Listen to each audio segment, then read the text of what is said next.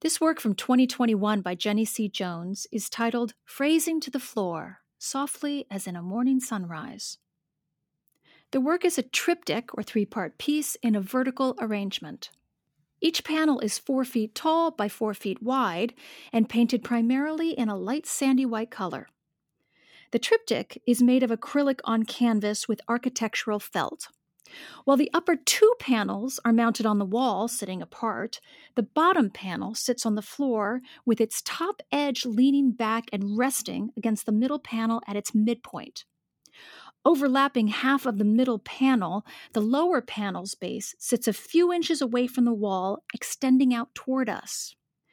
Details appear on each panel.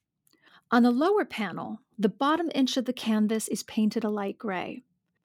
A dark gray architectural felt strip is mounted along the top edge of the panel, which rests against the middle canvas. The top few inches of the middle canvas are painted a muted peach color. The top edge of the upper canvas is painted bright crimson, which casts a red halo onto the gallery walls. Like many of the works in this exhibition, this work uses materials that are sound-absorbing and dampening, acoustic panels and architectural felt. The title refers to the song Softly as in a Morning Sunrise.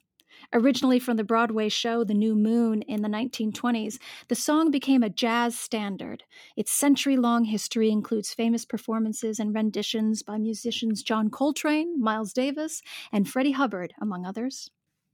As Jones said in a 2020 interview with Jared Quinton for Bomb magazine, quote, "Bringing the work even slightly off the wall feels like a long time coming, in that I have always been mindful of the pieces almost more as objects rather than paintings. In particular, how their objectness affects the sound in the spaces they occupy.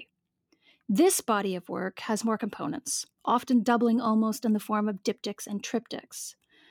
I always return to materials, geometry, the language of notation, and sonic thought as my parameters." End quote.